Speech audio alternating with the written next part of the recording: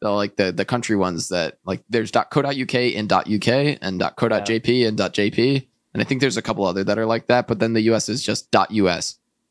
Yeah. I don't know why. Yeah. Maybe we just have .com. I don't know. Is that a US, is that originate Sure, from let's claim it, man. Fuck it, right? It's ours now.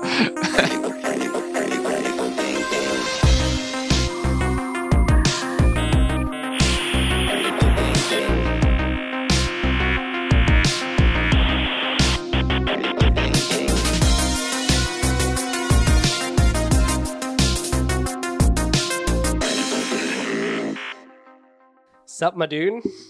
Yo. Man, what a day. Dude, I know, man. It's just me and you again. No more guests. We've been doing guest palooza this past couple episodes. I know. Yeah. Hell yeah. I feel like it's been nonstop.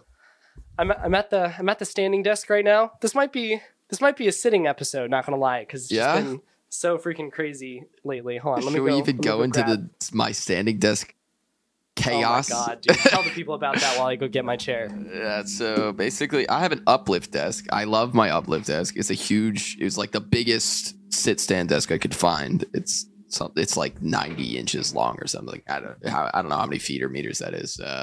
It's big. It's huge. And it's been great for like a couple of years. And then yesterday we were doing some recording and I was like noticing that my camera was like slanted. It was so off. And I was like, I don't know what's causing this. And I like rotated my monitor so it looks straight. And I was like, that's definitely crooked. And so I just like ignored it and figured it was like maybe my house is out of level or something. And so then I just like sat down while my desk was up and I was like sitting in my chair and I just look over at my desk and I see it's like visibly like very noticeably at a different height. And it turns out the legs are at different heights. So then I tried to fix it and I like lowered the whole thing down and then it started throwing this error code and I like looked up the error code and they were like, you should try and reset your system. And I like did everything. Don't skip the part where Joel was angrily filling out like a warranty agreement. Joel's like, this stupid piece of garbage. Like I gotta like submit a warranty claim on this, blah, blah, blah. I'm like, Joel, did you try like holding the down arrow for a little while? Here's the thing. I reset it by holding like the way you're supposed to do it is you hold the down arrow and then it's supposed to bring both legs all the way down if they're at different levels. Okay. And I did that, but then it threw this error code.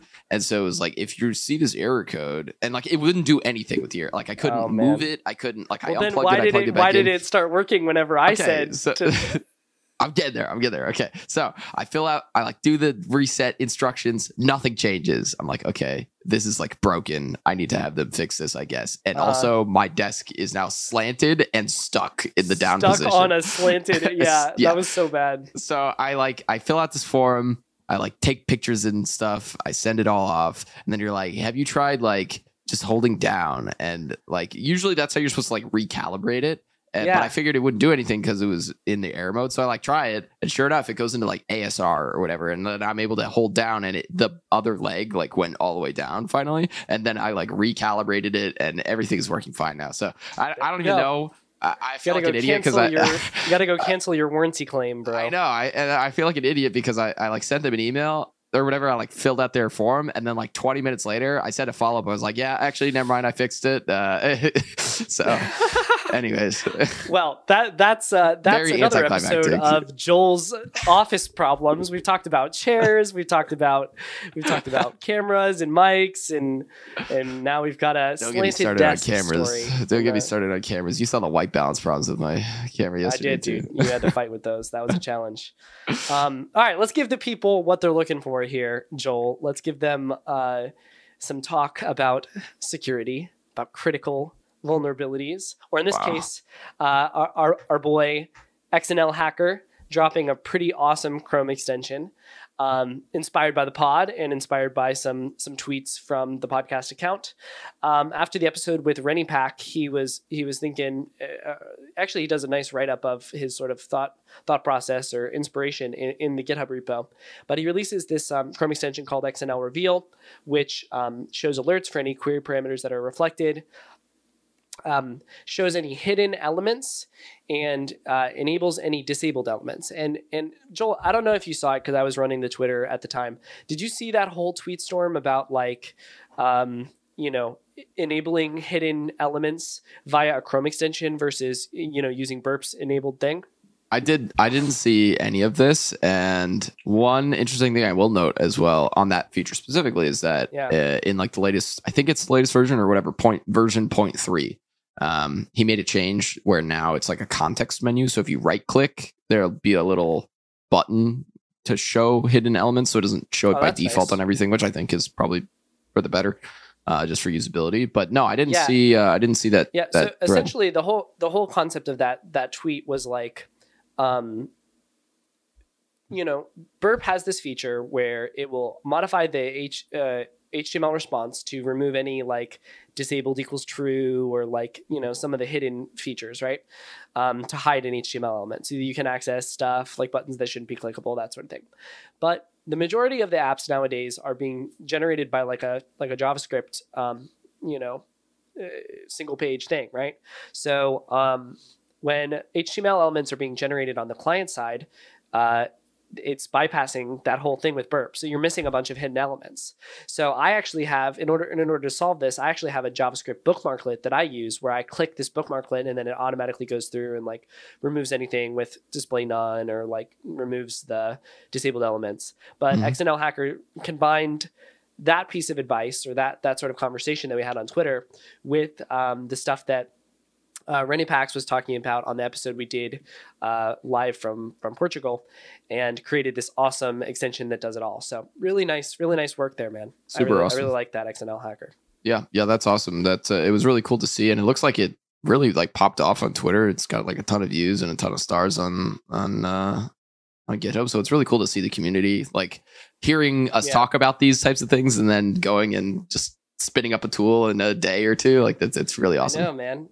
Whenever anybody does that, I'm so excited and happy because it's like, I feel like I contributed to that, but I didn't, like I get to like sort of be like, it's like that meme, like I made this thing. Yeah. Like I love that. That's great. Yeah. That's awesome. Yeah. All right, cool. Did you get a chance to read this next one? I didn't, but we have a couple things about like email and OAuth account takeovers and stuff. Yeah. So why don't you break this down, because we have one following up. That's This one's a cool one. Okay. So this is a write up by Salt Labs. Okay, and this is discussing a OAuth problem that affected a lot of websites. It looks like they were able to exploit 3 websites with this vulnerability. And whenever anything OAuth pops up, I'm listening because it's widely used everywhere, and it's so complicated. And I know that there's some stuff I don't understand about this, right? Because dang well, you probably know the people I'm talking about, but there are some people that are at the live hacking events that like OAuth is their thing, and they're just like so mysterious about it. And I've gone up to them a couple times. I've been like, yo, so tell me what the deal is, and they're like, can't tell you, man. And I'm just like, what the heck? So I'm on this like never-ending search to understand OAuth as well as these people. So this one definitely caught my attention, but it's a little bit different from like a normal OAuth configuration thing. It's actually specific to Facebook, and I imagine that there are other providers that might have similar vulnerabilities. But the concept here was that whenever using Facebook to log in, a user, right? So this is a vulnerability affecting applications that allow sign-on via Facebook, log in with Facebook. There's a little caveat down the line in the instructions for how to build this out that says when you get a token back from the user, you need to make a introspection call to make sure that this token is for your own app rather than for a different app, right? It's normally such a weird thing to call out. It is, like you'd think that they would do this, but in the beginning I was thinking like, OAuth, okay, so shouldn't they have to like swap the code for like an access token? But that's actually a different OAuth flow. That's well, actually I shouldn't speak to it off the top of my head because I believe that this one is called the explicit grant type. But essentially, the big thing that changes here in the end is that the response type is different, right? They give you a token at the end rather than a code, which the user needs to give to the server side and then thus have swap for an access token. Instead, they just give the access token directly to the website, right? So when you see this in these sort of situations, what they're supposed to do is take this access token and hit a debug endpoint to be like, okay, is this access token for my app? Or is it for a different app, right? And if it's for a different app and they don't do this check, then they can just continue, reaching out to /me or whatever, grab the email down, right, from /me, and then just auth that user in. Which is so weird because you'd think that from the back end side, they would basically just check if you're authorized to be making calls with a token for another app. And but see, I guess there's no delineation. That's the auth token, though. That's what I thought too when I was thinking, because when you swap the code, right, normally you would be using your server secret, right, plus the code to get the token, right? But in this scenario, you're actually just giving the server side the token, and that's the token that they use to contact Facebook. Which is a really sus setup, honestly. It is a little sus, but I think it's a really cool bug, that they understood OAuth well enough to piece all this together. So so this allows you to do account takeover with the one caveat that you have to have that user be the user whose account you want to take over. They have to be a customer of your Facebook app so that you can generate a token for that user. Right? Okay. And so that's kind of limiting. It is limiting for sure. But let's say, there are so many stupid Facebook apps, man, right? Like, Facebook, adjacent things, right? And how easy would it be to go pop those and then use those to sign into something like Grammarly, which is, one of the people that was vulnerable to this attack. So really, really cool bug here with a technique that I hadn't seen before, and definitely going to be keeping an eye out for this in the future. Yeah, I mean, I know Grammarly has a 100K bounty for, what is it? It has to be 0-click though, right? Yeah, it has to be 0-click, man. They were so close. I have heard a lot of cases where people have been like 1-click or like basically like you click on a link or like you load a link or something and like kind of 0-click, but nothing's ever qualified as far as I know.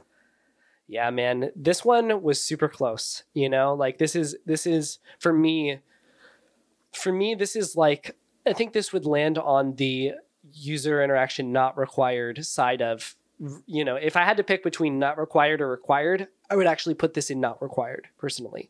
You can make an argument for attack complexity high for sure, but I wouldn't put this as user interaction required.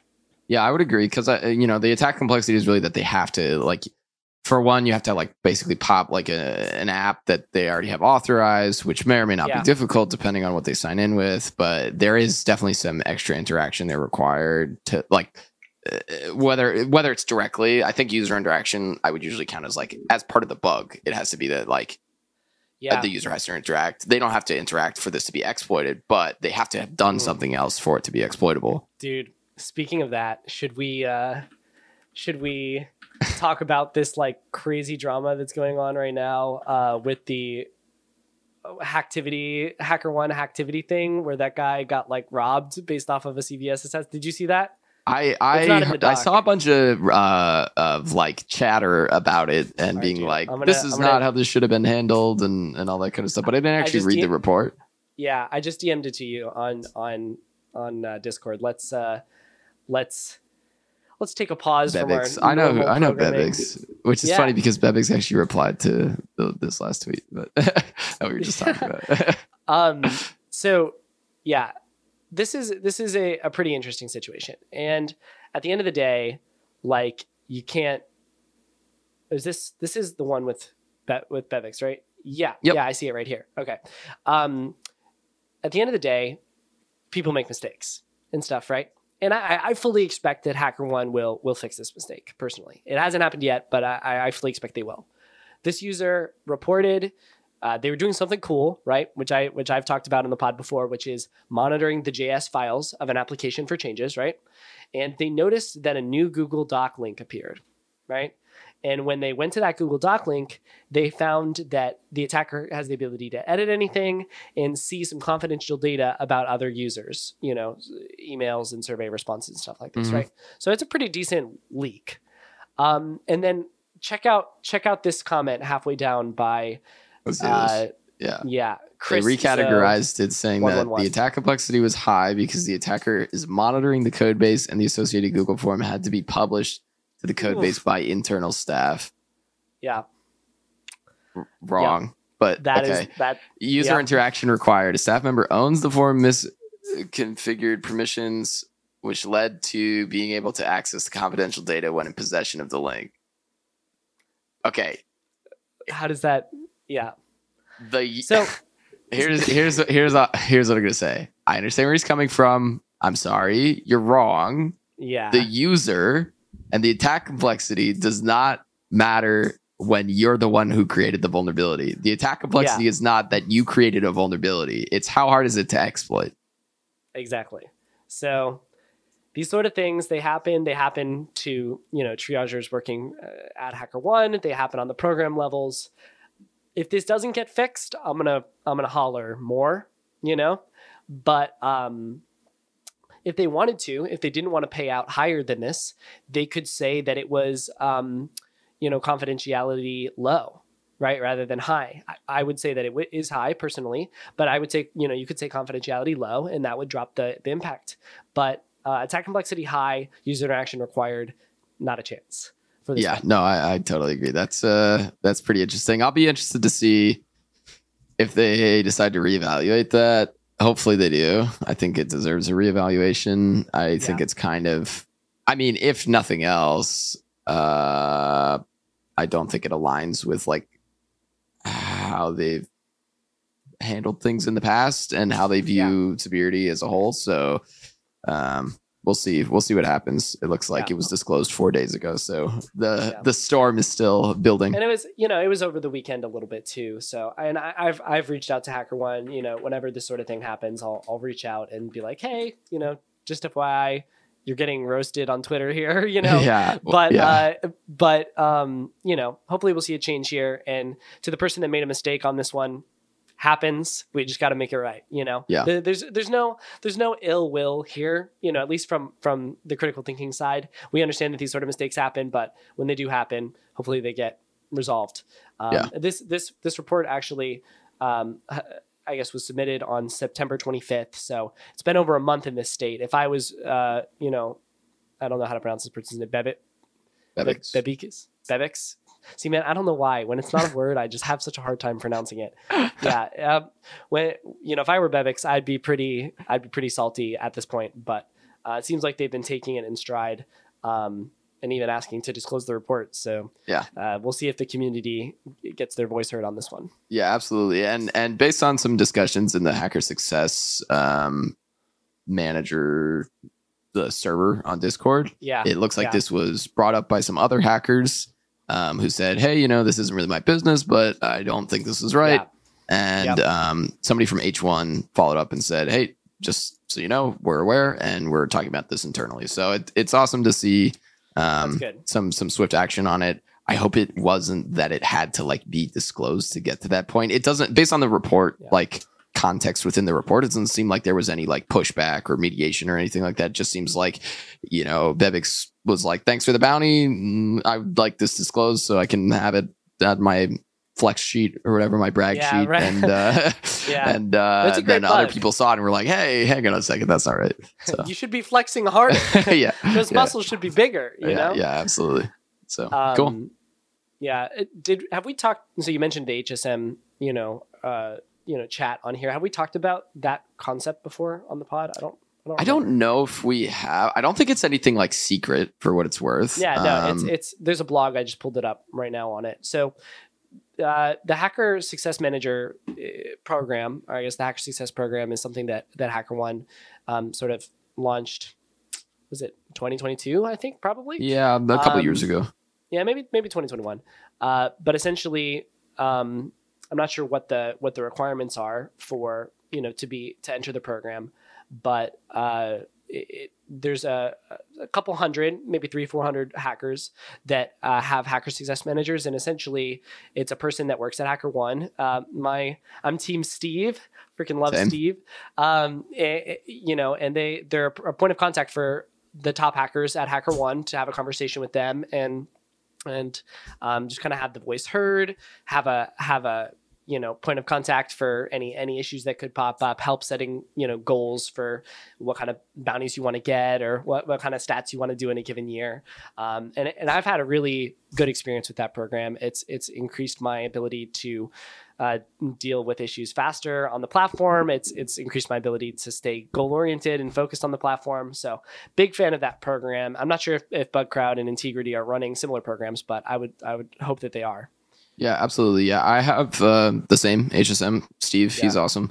And yeah, nothing but good things to say about it, honestly. It's I wish it were more easily scalable is the only thing. Yeah. Like I don't even see like a potential solution there you could scale it better and keep the effectiveness of it. It's really just one of those things where you know, they really value the top hackers, and it shows, especially through the HSM program. I think it's amazing that like if I have a problem with something, I can always just like reach out to a person and they, you know, not just like sending a ticket into the void or having to do mediation or something. I have an actual human that I can talk to about it and get candid, you know, feedback, or, you know, if I am wrong on this or whatever, you know, Steve has no problem telling me that. So yeah, Steve definitely does not have any problem telling you that. I definitely have, you know, I don't know. The thing about Steve too is he's such a great guy, you know, like, and so I'll call him and I'll be like, man, I'm just like really frustrated about this specific vulnerability. And, you know, all of this stuff is like semi-confidential stuff, right? So, you know, you can't be, you know, talking about all of the details, but it's good to be able to talk to Steve and be like, I'm really frustrated with this. He's like, Justin, take a breath, man. Like, we're going to get it fixed out. You know, we're going to work on it. It's going to get resolved. You know, and just kind of, you know, and so I don't have to send these sort of angry messages to the teams, you know, because it's an emotional process sometimes when you put in so much hard work to find a vulnerability, you found something you're really proud of, and then, you know, sometimes programs don't see its worth. So it's definitely improved my quality of experience with HackerOne since I've been on the HSM in that program. Yeah, absolutely. It reminds me of the type of communications that you get to have at live hacking events, where if you have a problem, you can like talk to a triage or a HackerOne employee or something, and just you know, that level of transparency and willingness to communicate and stuff is just really, really nice to see. So it is indeed. Anyways, we got very, to the news section. Very sidetracked there. I wanted to bring up because this was in the sheet and we were just talking about Facebook login stuff. There was this thread, Jayesh Mednani, I think is so the much name. better Jayesh25 names than me. Yeah, that's it. Yeah, yeah, Jayesh25 _ on Twitter or X or whatever. He's been doing a bunch of different Twitter threads recently, which is nice to see. Lots of, you know, good tips and stuff in there. And one that particularly popped off was this one talking about an ATO through Facebook login. So essentially, he found this weird mechanism where if you log in with Facebook and when you're logging in through Facebook, one of the things that you can choose is that you can choose not to share your email from your Facebook profile. So if you log in with Facebook, you can log in without Facebook telling the service what your email address is. When you do that, the service would then ask, what is your email? You know, your new account or whatever, give us your email. So you put in a victim email and it would send an email confirmation link to the victim email. Then if you log in a second time with the same Facebook account, and you do share your email, what ends up happening is that it ties the account on the service to your Facebook account. But this time, if you share your own email that's linked to your Facebook account, it just sends the same email activation link to the new email. And so instead of like you filling in your email or whatever, you basically just say, you know, this is my email from Facebook this time. It sends the same link to the new email, and then you can, you know, log in as the victim. Well, I think you actually, he repeated the steps again. It to the victim, right? Yeah. So you reseed it back to the victim email. You use the old link that you got to then verify the account. And now you have access to a victim account. And he said he got $16K for for that Wow. account takeover, which is really, really hilarious. I thought it was even funnier because Tanner, Cash Money, he retweeted this tweet, and he you know, understandable. He retweeted this tweet and was like, he was like, oh, it finally happened. And attached to the tweet was this bug bounty tip from Integrity. Dude, what the heck? From 2019. Okay, so this is 4 years ago, more than 4 years ago, gosh, August 2019. And it's a picture that says signing up with Facebook, remove the email scope from the OAuth prompt and see what happens at It's Cash Money. So it's really hilarious that you know, that 4-year-old tweet or tip or whatever was basically the same exact thing that was happening here, and sure enough, it led to a nice big bounty. That's sick, man. You know, we've got some content coming out soon on like authentication related stuff, and we're going to talk about that a little bit later today. But Tanner is like the king of that stuff, man. Every time I talk to Tanner about, you know, auth flows or weird shit, you know, like race conditions in the auth, you know, he always has some crazy bug, and this is such an great example of thinking outside of the box in those scenarios. Like, the whole point of contacting Facebook in the first place is to share the email. Well, what happens if I just don't share the email? Yeah. Like, I love that functionality exists. It just throws a wrench into everything. It's so awesome. Yeah, no, it's great. And he definitely called this shot, and good on Jayesh for, you know, either remembering what Tanner said or thinking of it himself and trying this complex flow, right? Because I feel like if I had done this and then it said provide an email and I was like, okay, and it sent a link, I'd be like, you know, this is probably just like the normal email validation flow. Yeah. But then he you know, continues to press deeper, and he says, all right, well, what if I, you know, don't complete this whole flow, go back, try it again? Is that the same email? You know, and boom, it is. You know, it's the same code in the email. So what a baller. And, you know, it's a 16K bounty too. So that is like, you know, he found that on a high end program. Yeah. And he said it was an old report. What did he say? I think he said, because Tanner replied to it and was like, hey, congrats. And he said, thanks. It's an old finding, just sharing some tips and tricks with the community. So 16K on an old finding, either they were already a high paying program or that was a crazy bounty for whoever it was. So that's a super, super cool write up and a super simple concept. So I'm going to put that in my little shove that into my little notebook of tips to try out whenever I'm testing. You're just going to shove it into the notebook of tips? Is that what you're going to do? Yeah. I'm like a restaurant worker. All right. Oh, yeah. Okay. I see that now. I'm starting to see the imagery. Man. For those of you that are watching on YouTube rather than listening, I've got a little bit of a cough right now, and I just like hacked up a lung while I was on mute during that last rant Joel was on there. So sorry about that for any of you on YouTube. But with that, let's move to the last news item that we wanted to talk about, which is a write-up from Canva, actually, from the security team at Canva, talking about when URL parsers disagree. Okay, so we're going to talk about this a little bit more later today too, but I read this write-up and I was like, man, this is such a cool thing, right? I love it when this. So let me get a little bit more, you know, conceptual here, okay? All right. You know, one of the things we talk about all the time on this podcast is trying to seed attack vectors, right? Trying to seed ideas in your brain of what kind of vulnerabilities are possible and what kind of things you can try when you're attacking these applications, right? And you know, once these ideas get into your head, when you're looking at applications, you have the opportunity or not to go and try them. And the people that do try them and they go through the effort to, you know, learn whatever additional details they need, those are the people that are going to go far and that are going to find a lot of crazy bugs. Okay. So it's a little bit of a rant. People have been asking me lately, how do we find, you know, high impact bugs? You got to try high impact attack vectors. Okay. Yep. So, rant over. Let's talk about the actual technical details of this one. We've spent a lot of time on the news section, so I'm not going to go too deep into this one, but the TLDR of this write-up is that there is a disagreement, as the title, says between two URL parsers in use in the specific application. Okay.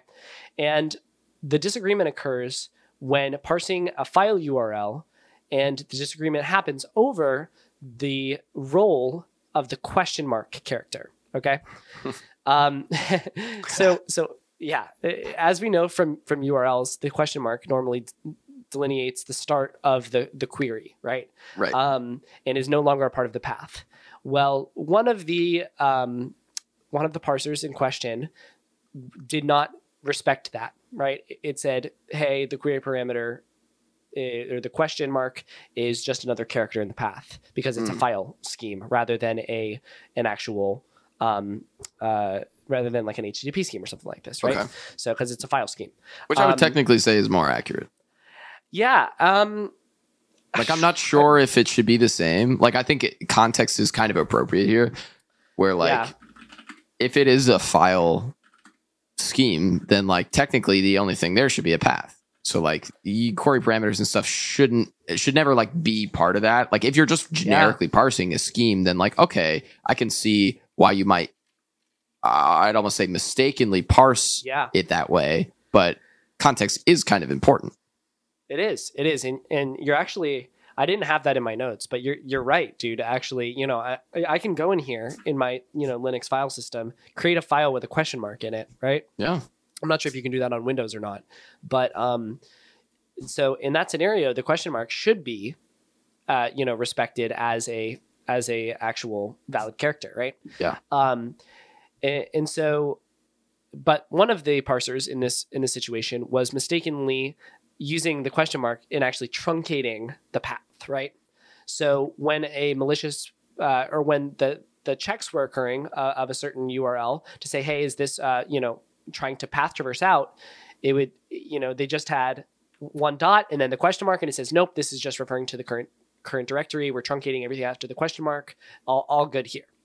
And then after that question mark, they had a series of path traversals that would go back up and hit, etc password or whatever and include it in the SVG file. And that's because the second parser was looking at that question mark not as a truncating character, as something that will end the path, but actually as a part of the path, and then allowing that part of the path to be deleted by a path traversal sequence to go back out and grab that file from another directory. So super interesting. It's such a great attack vector here. Whenever you're dealing with file URLs, this can definitely be something to check and something that's going to be on my list for sure. Or what did you say before? I'm going to take this tip and stick it in my tip book. My tips folder. Yeah. This is reminding me, I don't know why, but this reminded me of a story. And honestly, I was trying to find a source for this. I don't know if this is true, but I can't remember where I heard it either. But allegedly, it goes that the creator. Do you know what glob is? Glob? Like in Linux, like the concept that you can do like star and like star slash and that kind of stuff, and it basically does like matching of files. So that whole system is called glob. Oh, interesting. And the guy who created it, term for that. Yeah. It's like glob or globbing, basically. Like and so the guy who created that, initially when he created it, he called it like asterisk, like star.c. And after he finished writing it, he was like, he was trying to test it. and he was like, rm star.c, and it deleted the actual star.c file instead of like all the files that end in .c. Like, and what the heck? So it deleted the source code and he had to rewrite the entire thing from memory. Oh gosh, dude, that's terrible. What a terrible idea to name it star.c. He deserved that, for sure. But I know there are some, there are some weird files, right? Where like, I think this is like a try to hack me or like some, I'm really reaching far back in to my CTF days when I was in college, but there was some, trivial little thing was like, okay, this file has a bunch of like weird characters in it. And like, if you try to delete it just using like tab completion, it's like deletes everything, Oh, wow. or like does a bunch of crazy stuff and you can't remove this file. So there's definitely some weird stuff with Linux like that, where you've got to like add 2 dashes, it's like rm-r or rm dash and then the file name will like prevent it from having other flags in the name or something like that. Yeah, super Pretty crazy weird stuff. Yeah. Anyways, another little tangent there, but Dude, you know, it I know, hasn't I'm been sorry. just me and you in a while, so you know, we're shaking off the dust. We're going down our little tangents. True. All right, you want to jump yeah. into the main content of URL structures here? I do. Throat is giving me a little problems here, but we'll push through it. Okay, so today's topic, a little bit, past the news section, is on URL structuring and then a bunch of other cool shit. This one's not gonna lie, this one's a little bit scattered, so we'll see where we land. Okay. But this episode was sort of inspired by a conversation that I had at a live hacking event where one of the people at the live hacking event had found an open redirect and was challenging another person, in this open redirect resulted in account takeover, and was challenging another person at the live hacking event to see if they could exploit it as well. Excuse me. I recall this happening. Yeah, I think you were I was there. watching this happen in real time. Yeah. Yeah, and so it made me realize that not everyone is familiar with all the different parts of the URL. And so I kind of have this little graph here that we'll put up on the screen. And it's missing one piece, which is the path parameters, but this is a pretty good breakdown of all the different parts of a URL. All right, so Joel, look at this graph. I'm trying to, and is this okay? So I thought that this was like a thing that most people were super familiar with.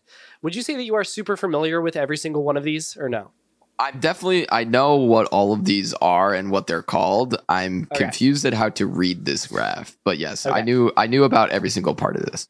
Okay, so for those of you listening, the average URL has 1, 2, 3, 4, 5, 6, 7, 8. I would say 9 parts. Okay. So the first part at the very left-hand side is the scheme, right? Okay, this is going to be your HTTP, HTTPS sort of thing, right? This could be file, this could be, all FTP, could be all sorts of things. There's a great resource called the SSRF Bible that was floating around years ago that would talk about if you have an SSRF, here are some cool things you can do with alternative schemes like FTP and Gopher and that sort of thing. So the scheme is really important, okay? But most people know about the scheme. Most people don't know about the next part, apparently, which is the username and password fields, which you can put in the URL. But you were familiar with this, Joel. Yeah, I mean, these are... The username and password is something that I use like all the time if it's like an open redirect bypass, because usually there's like a starts with or ends with, or maybe they're parsing it incorrectly. I mean, this happens on Android too, where there's like different bypasses depending on how it's formatted, if there's special characters or really in like in like a deep link scheme, or I mean, just with like the default URI.parse, there's a great report, like self-disclosure report or whatever from Baggy Pro, right? Yeah, the golden techniques for bypassing URL parsing, and he talks a little bit about that. And there's some very big nuance between like Android.net.uri and Java.net.uri. I think they're the two classes, but yeah, definitely go check that out. We'll put a link down below. Yeah, definitely drop that in the doc. We want to get that on the description. But the next thing that comes in a possible URL is the user in pass field. Okay, so the user is you can type anything after the :/ right? So scheme : / then you've got user : password @ Now I think that this is sort of like and when I say @ I mean the @ sign, right? So this is sort of a legacy thing, sort of left over, I believe, from when they used to specify basic auth this way. So you could actually a lot of stuff still does this. Really? Yeah. So if you go to a website and you get a realm response, like it'll say like realm, what's the specific verbiage? I actually stumbled on one of these. Bearer realm equals or whatever. It'll basically pop up a box on your. It looks like an alert box, and it has a username and a password. Though. It uses basic auth, doesn't it? It creates an authorization header with basic, and then it has a base 64 encoded username and password in that, doesn't it? Yep. Yeah, but it's equivalent. Yeah, it absolutely is equivalent. Yep. That's true. And it'd be really cool if you could kind of smuggle these sort of things in there. Like for example, if you could like have someone click a link and force their browser to do, authorization with basic. But I believe it's been disabled in all modern browsers. But you can fact check me on that while I'm explaining this next section, Joel, if you would. So the main reason I want to mention this is this user and pass section is super helpful for bypassing restrictions on a domain, right? Because for example, because you can go http://google.com, right? And then put the @ sign, and it gets parsed differently, at test.com, right? And that URL is going to go to test.com. Right. And you could say, all right, you could just prepend it to in a subdomain of test.com. And sure, you could do that. But there are a lot of scenarios where if it treats this user and what the URL parsing library will treat this username and password field differently. OK, and then a subdomain attached to the domain. And sometimes I've even seen them treat the username and password field different from each other, even though that they're separate entities, or a part of that same prior to the @ symbol structure that comes in the URL. So very important for us to be aware of the existence of this user and password thing if you're looking to bypass, any sort of open redirect restrictions. Okay, so I've done a little reading, and from what I can tell, I'm on a Stack Overflow post from 2011 of 2012. Okay, and basically, it starts out, the original answer says that, yes, you can indeed put username, password at host.com, and it will send those credentials in a standard authorization header. Then, if you look through the comments, people say, oh, this functionality doesn't work anymore. And they link to a ticket from 2011 on a Chromium bug ticket that's like, oh, this doesn't work anymore. Okay, a couple comments down. Oh, actually, this does work. It's just IE where this doesn't work. Oh, this doesn't work. As of 2019, it works in Chrome, doesn't work in Safari. May 2020, doesn't work in Firefox, Chrome, or Safari. November 2022, doesn't work in Chrome, works in curl and Postman. May of this year, works in Chromium. So I don't actually know. Are you kidding me? I can't seem to find a solid answer, and I'm not getting enough info just by requesting it in my URL. Chrome, right? I mean, test.com. Maybe it's something that maybe it's like a dev only feature or something. But yeah, I was almost certain that you could put username, password, and it would rewrite the URL to put it in an auth header, because that allows you to visit sites that would require Realm auth. Normally you can just rewrite it. Yeah, I thought I was pretty sure this was a thing. So we might have to test this, or maybe if somebody from the audience knows or wants to test it. I tried it in Chromium, or not Chromium, in Chrome, and it doesn't work in Chrome as far as I can tell, just from looking at the inspector real quick. Okay. Would be very interested to know if that was the case, because it would be really interesting if you could have someone go to a link, auth them into the link. Let's say you have an API, right, that's doing authorization via that isn't looking to see whether we're grasping now, I think, but let's say they're not looking at whether it says authorization bearer or authorization basic, right? And then it just takes the token afterward and parses it. You could actually potentially smuggle that in via the URL. If it's a base64 encoded token, let's say it's like a JWT or something like that, right? You might be able to actually smuggle that in there and force the victim to auth as you. And sometimes API requests have cookies that they will set on the response, or maybe you could trigger an XSS if the response content type is not specified, or whether it's text HTML or something. So there's a lot of exploitation scenarios there that could be reached if this was actually working. Very interesting that it says it's working in Chromium though. Okay, so more info. Mozilla docs say under live research here on under critical thinking. Let's HTTP go. authentication. Let's At go. the very, very bottom, it says access using credentials in the URL. Many clients allow you to avoid the login prompt by using an encoded URL containing the username and password like this: username:password at www.example.com. The use of these URLs is deprecated. In Chrome, the username:password at part of a URL is even stripped out for security reasons, and they actually link to that same Chrome bug from 2011. Do they really? And it says in Firefox, it is checked if the site actually requires authentication, and if not, Firefox will warn the user with a prompt saying you're about to log into the site, whatever, with username, whatever, but it doesn't require authentication. They may be trying to trick you. So that's really interesting. I'm going to send you a link to this, and we'll put a link to this in the docs or down below in the notes as well. But yeah, super interesting. This is really. I wonder if Firefox is doing something weird with it. So, but I wonder how that being said, I don't know about Safari. I don't know about IE/Edge or any of these other, Edge browsers. I say Edge browsers. All of these browsers that are on the periphery of the primary browser scene that use Chromium as a base. Let's not forget, right? Safari and Edge together make up 25% of the browser market.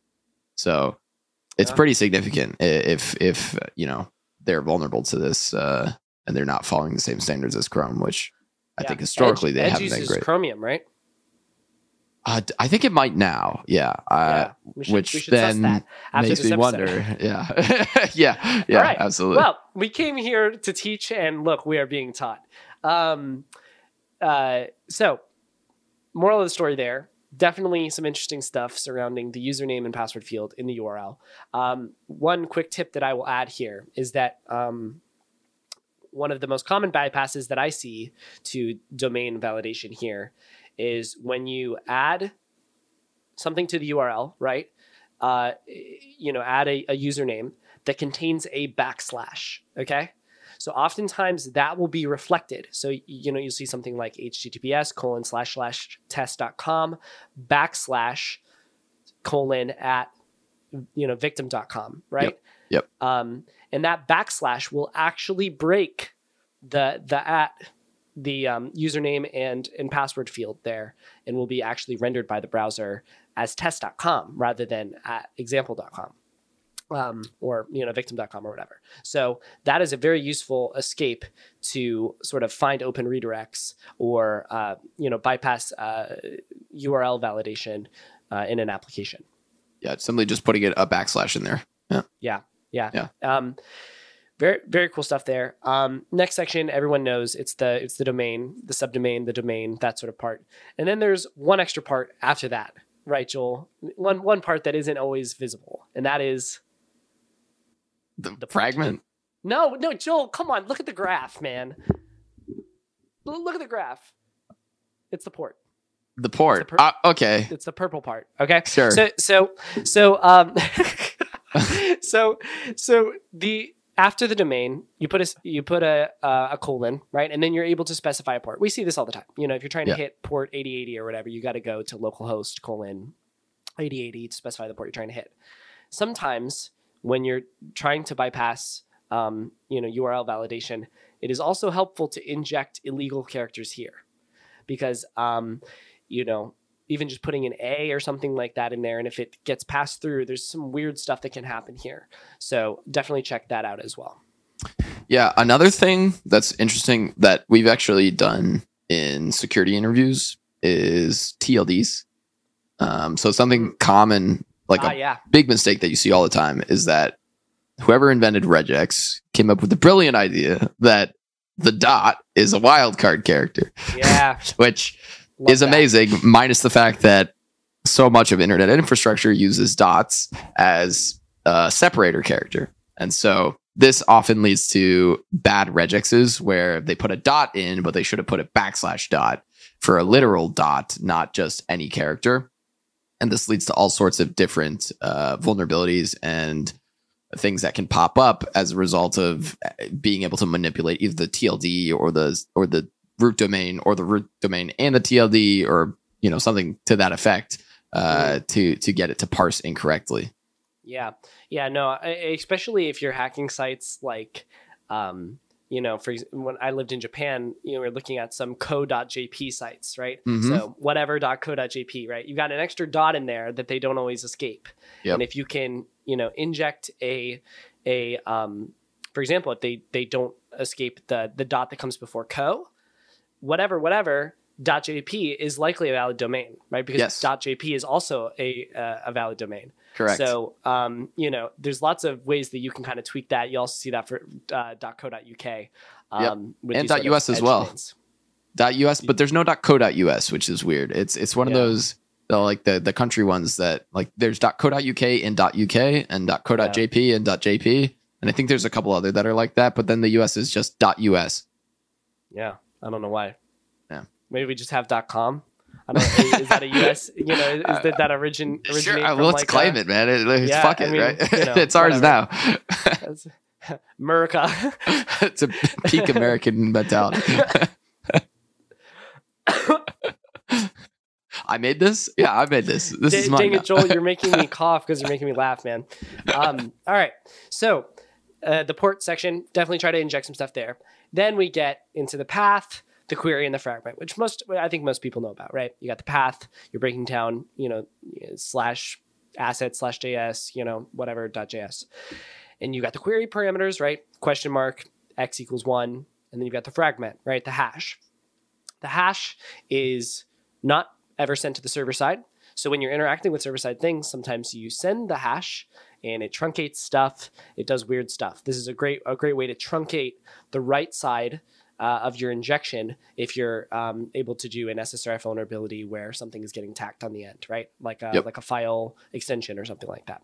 Yep. It's basically like a comment in a URL, right? Like in the sense that it makes everything after it just not like do anything, right? Like, dude, kind of like SQL injection.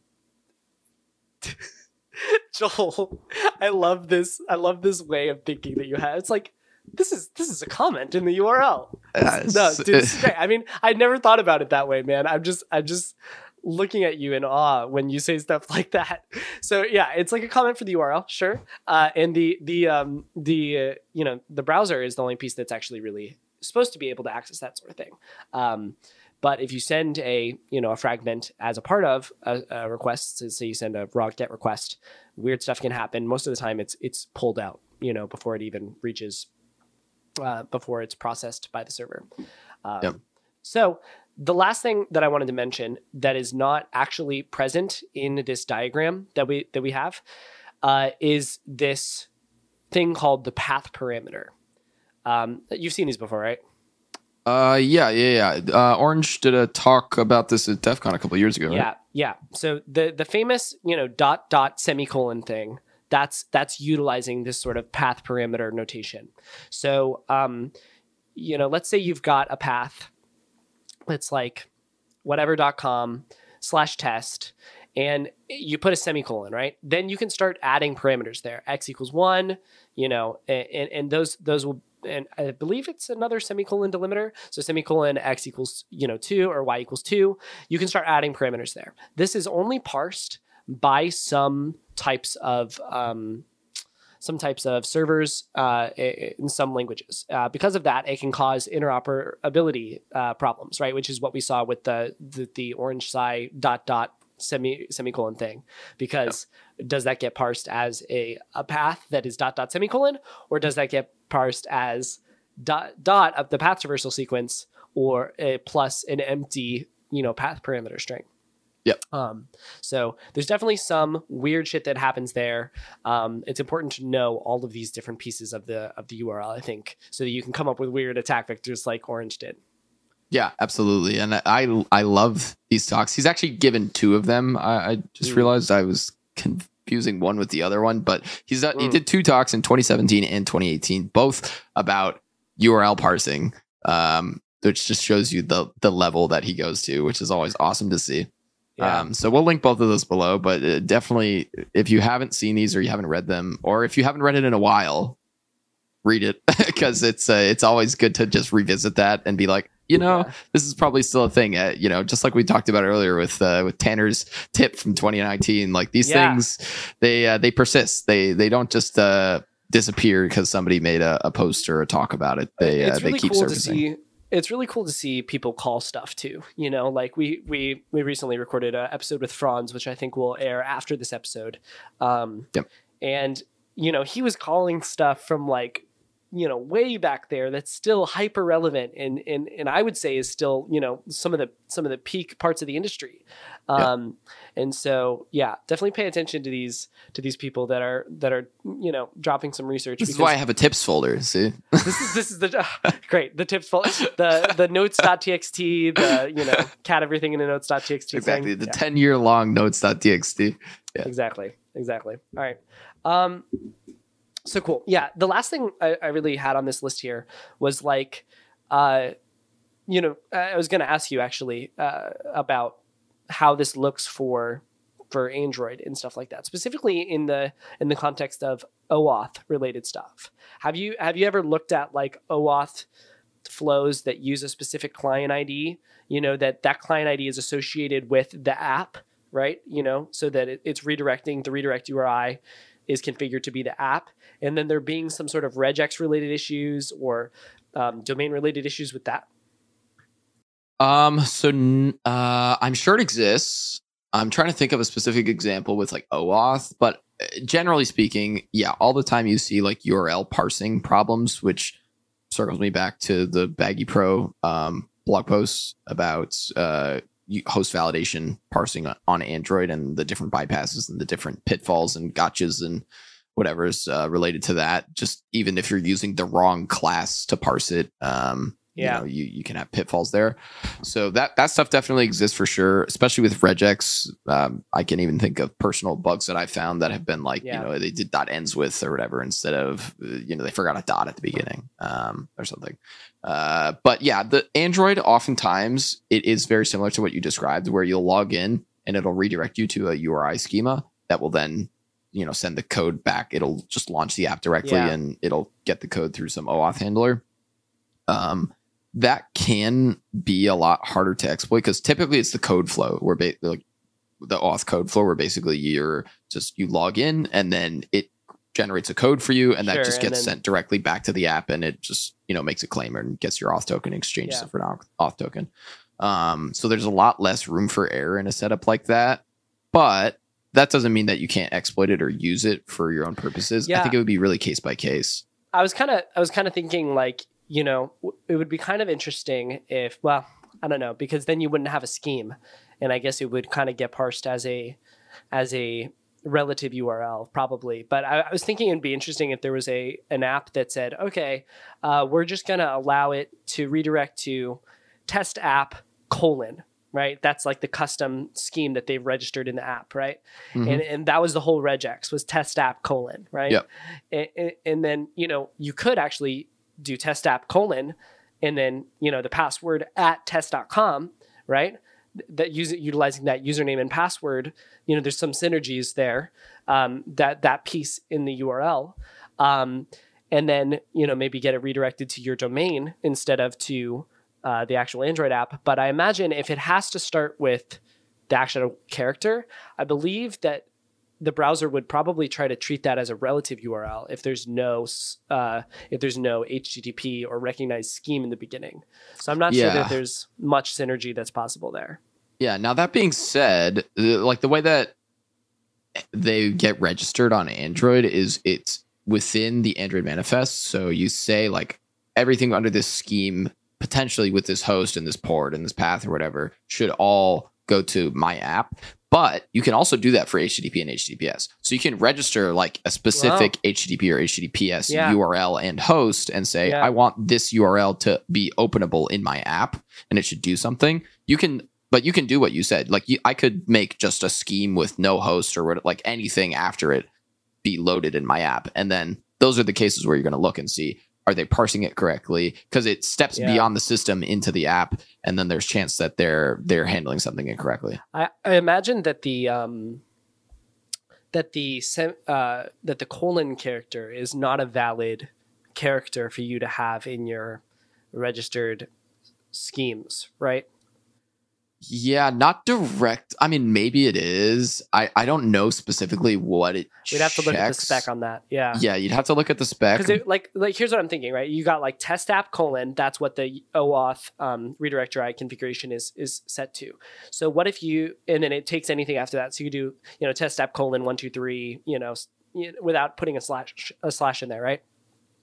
It would be interesting if you could do test app. You could register an app called test app : hacked : / right? That would be your scheme. And then, then you could hijack that OAuth code coming into your malicious app. But I kind of highly doubt that Android's going to allow a colon into the actual name of the scheme. Yeah, it's one of those things where even testing it is very difficult because there's probably multiple layers where it's being checked. Like a couple live hacking events ago, I was looking at an Android app, and we were trying to. Well, it was actually a service that took Android app, like APK files, and then would like parse them and handle them.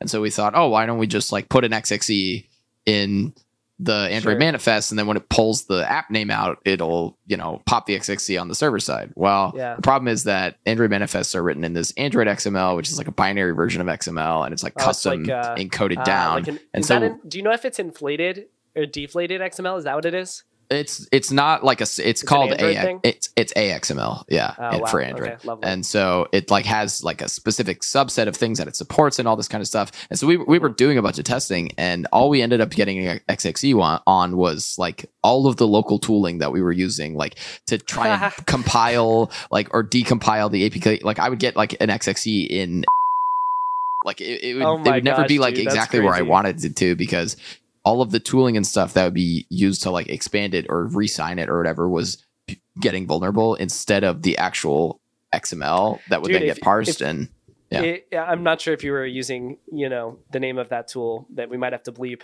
as a filler, but if you actually do have that, you might report that to like, Internet Project or something like that. Cause who knows, that could cause problems. That's true. I do wonder. Critical thinking, man. It might be a 0 day. We might have to cut that out. Well, we might have to bleep that. But I think there's some, going back to the OAuth flow, with the defined redirect URIs, I think there is some wiggle room there. But you'd have to have a really weird configuration. For example, if a identity provider was setting the redirect URI to have to include, the first part of it has to be test app, right? Or whatever the name of their scheme is. And it doesn't have a colon afterwards. Right. Then you could register a handler called test app hacked : / right? Register that own scheme in your malicious app and then redirect to that, which would give you access to that code that you need to take over the account. So you could still trigger some OAuth issues there via redirect on mobile as well. Yeah, definitely. All right, man. Whew. Let's see what else we got on the list. Okay, so like I said, this one's all over the place, but that kind of covers the URL parsing stuff that I wanted to talk about. I just also wanted to talk about some other concepts that have kind of been banging around in my head from the live hacking events that we've been to over the past couple months. Yep. And there's just been lots of good discussions with hackers, and one of the ones that came into my brain was this concept of shared secrets across environments, and specifically JWT related things.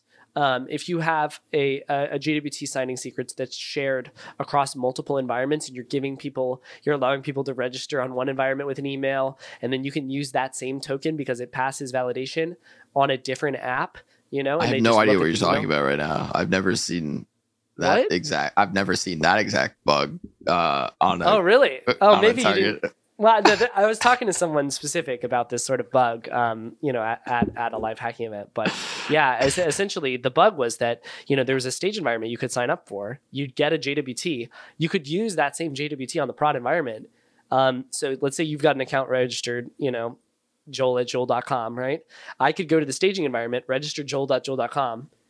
If there's not email, I am being sarcastic right now because there was I don't know if you're like playing in on this, but yes, there was this exact same thing on.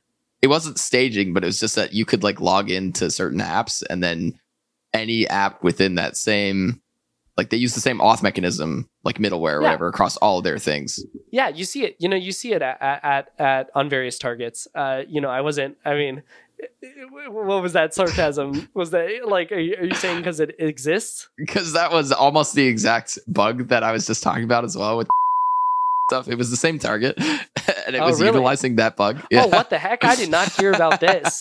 This is crazy. Okay, no, okay. I didn't. Yeah. So there was an auth bypass to get into one of these tools. Yeah. This is more prevalent than expected, I think, because this is multiple live hacking events over the past year that has had this issue pop up on a hardened target like a live hacking event target. So definitely something we see and was sort of on my radar because we talked about Cookie Monster in the past, right? That uses sort of that kind of has a similar situation where it's like, okay, maybe you can forge this JWT, but the reuse of that JWT wasn't really on my radar until this past year quite as much. Yeah, and honestly, like from an engineering perspective, I totally see why it's happening because there's more and more push to centralize all these sorts of auth mechanisms into one place and have like a single mechanism that's doing all the authentication in a standardized way, which means that you have more risk for somebody to be able to issue an auth token that's just valid unless that single central auth mechanism is really, really strictly properly checking, like, where did this come from? Is it specifically authorized for this other application that they're trying to use it on? More than is it valid and is it like validly signed and all that kind of stuff? Because all that stuff could be true, but it could be for some other service and it could still pass. It's actually similar to the thing we were just talking about, before when you're reusing tokens across different providers too, right? Like the Facebook thing, where they're not checking the app ID associated with it, right? Totally. Because it's actually a token for a different provider, but it kind of all checks out. So there's definitely reoccurring themes that we see across these authentication bugs, which the more and more you familiarize yourself with them, you'll start looking for those attack vectors, which that's been kind of a way I've grown as a hacker over the past couple of years. Is like authentication related bugs can be really scary, and sometimes I feel like I'm forced down that route because the other scope is so shit. It's like, all right, well, might as well just look at auth, and then when you do, some crazy bugs can come out of that. So and it's weird because like I almost never look at auth a lot of the time because it's such a weird mistake. It's such a weird flow, and you can end up sinking a lot of time there. Yeah. And it's like a lot of times it's like a weird setup stage where there's very like limited restricted amount of data, and the program, even if you submit it, they'll be like, oh, well, this is just during the registration flow. So unless the impact is like elsewhere within the application, oftentimes it doesn't even like really count, or it's not a high enough impact. But yeah, like you said, when you get backed into those corners where it's a tight scope, I mean, we just saw at the last event, lots of auth stuff that was just like, small it's scope. True. Where do you look? But you also look at the hackers that pop crits on a regular basis, right? You look at Samurb, you look at OXACB, you look at some of these guys that make a habit of looking at auth every single time. They always pop stuff, man. They somehow manage. And so, that's something that I've sort of resolved to look into a little bit more. And on that, on that note, I was going to talk a little bit about one of the sort of successes I've had in this arena, which is finding, or I guess looking at auth, which is multi-factor authentication bypasses. And there's lots of like, super crappy multi-factor authentication bypasses where you can like just navigate to the page, or like, there's some other tricks you can do. But one of the things that I kind of wanted to highlight is like, especially when you've got a flow where there's multiple, multi-factor devices, like, hey, do I want to send a text message to the phone, or do I want to get an email, or do I want to get a push? These systems get really complex, and these objects, these devices, they're just objects in the application, and they're vulnerable to stuff like IDOR, just like every other object in the application could be, right? So, I remember taking a deep dive at a target one time and kind of looking at this flow and finding an IDOR in the multi-factor authentication flow, which just allowed me to use an attacker-controlled device to authenticate into the victim's account. And you could use that to get account takeover via the password reset flow. And it was like, I can't believe that this actually worked. So Yeah. you'd think that I would learn my lesson after that, things. To like actually look at authentication more often, but sometimes it just doesn't sink in. That's awesome. That's awesome. And you didn't even say the word rate limiting. I'm so proud of you. Oh yeah, that's true. Rate limiting. Yeah, I said dumb multi-factor bypasses, like just navigating to the thing. Anyway, I was waiting for you to say rate limiting because that's like the go-to MFA bypass, which is that you can brute force OTP codes. It's screwed so many companies too. If you can figure out a way to definitely. Facebook pays a lot of money for that. Yeah, they've paid multiple mid to high 5-figure crits, I believe, for that bug. That specifically, yep. Ridiculous. Yeah. All right, man. Let's see what else we got here. The last thing that I wanted to go was also related to auth stuff, and it's what else could it be on the only other thing that is left in the auth mechanism, which is social media logins, kind of like we were talking about before. If you're able to find some weird provider that you don't see on a regular basis. Or maybe log in. You shouldn't say that. We're going to have to bleep that. Log in with some weird provider, right? Let's just say. It's always helpful to make sure that those emails are associated with, that email is being validated. If you can get an account and auth into a certain, service provider via the identity provider with an account that doesn't have a validated email, that is a huge problem and can often result in account takeover. So keep these things in your head as you're hacking. It can result in sort of crazy bugs. Yeah. The more login mechanisms, the more chaos there is. That's what I've learned. The more room for error because everybody does it a little bit differently. And for sure. All right, Joel, do you want, it's already turning into a good length episode. Do you want to talk about this report or do you want to push it to the next time? Yeah, I'll make that your call. All right. My voice is dying. Let's call it a wrap. All right. We'll have some good bugs to talk about next time. All right. Sounds good. Peace, everybody. Peace.